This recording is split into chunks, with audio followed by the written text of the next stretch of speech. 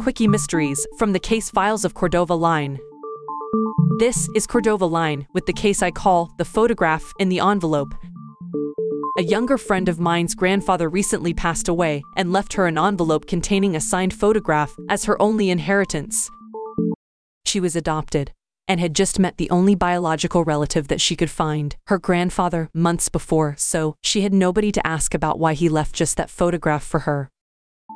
She showed me the envelope and then showed me the photograph. The photograph itself was quite old, from the 1960s, and was of a basketball player at a college game. The signature on the photograph read, Lou Alcindor. After my friend closed the envelope and put it back in her purse, I told her the only thing I knew. I told her that what her grandfather left behind for her was much more valuable than she could imagine. Let's take a step back. Do you know why I said that? I'll give you a moment to think about it before I explain.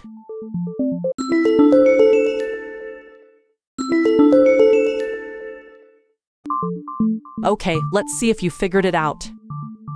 In the case of the photograph in the envelope, the old photograph of the basketball player was signed Lou Alcindor.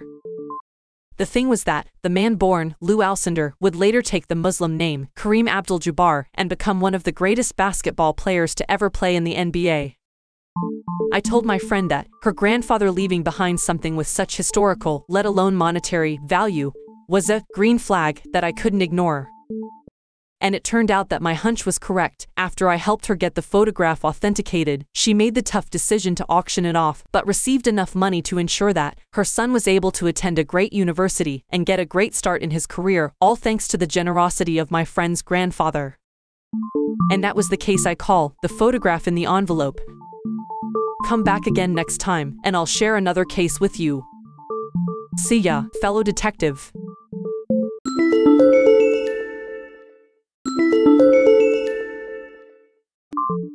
Next time on Quickie Mysteries. Many applicants. Many nationalities. And one thing that Cordova Line noticed, that broke the case of the scholarship wide open. What did Cordova Line notice? Listen to the next episode of Quickie Mysteries wherever you get your podcasts and see if you notice it, too.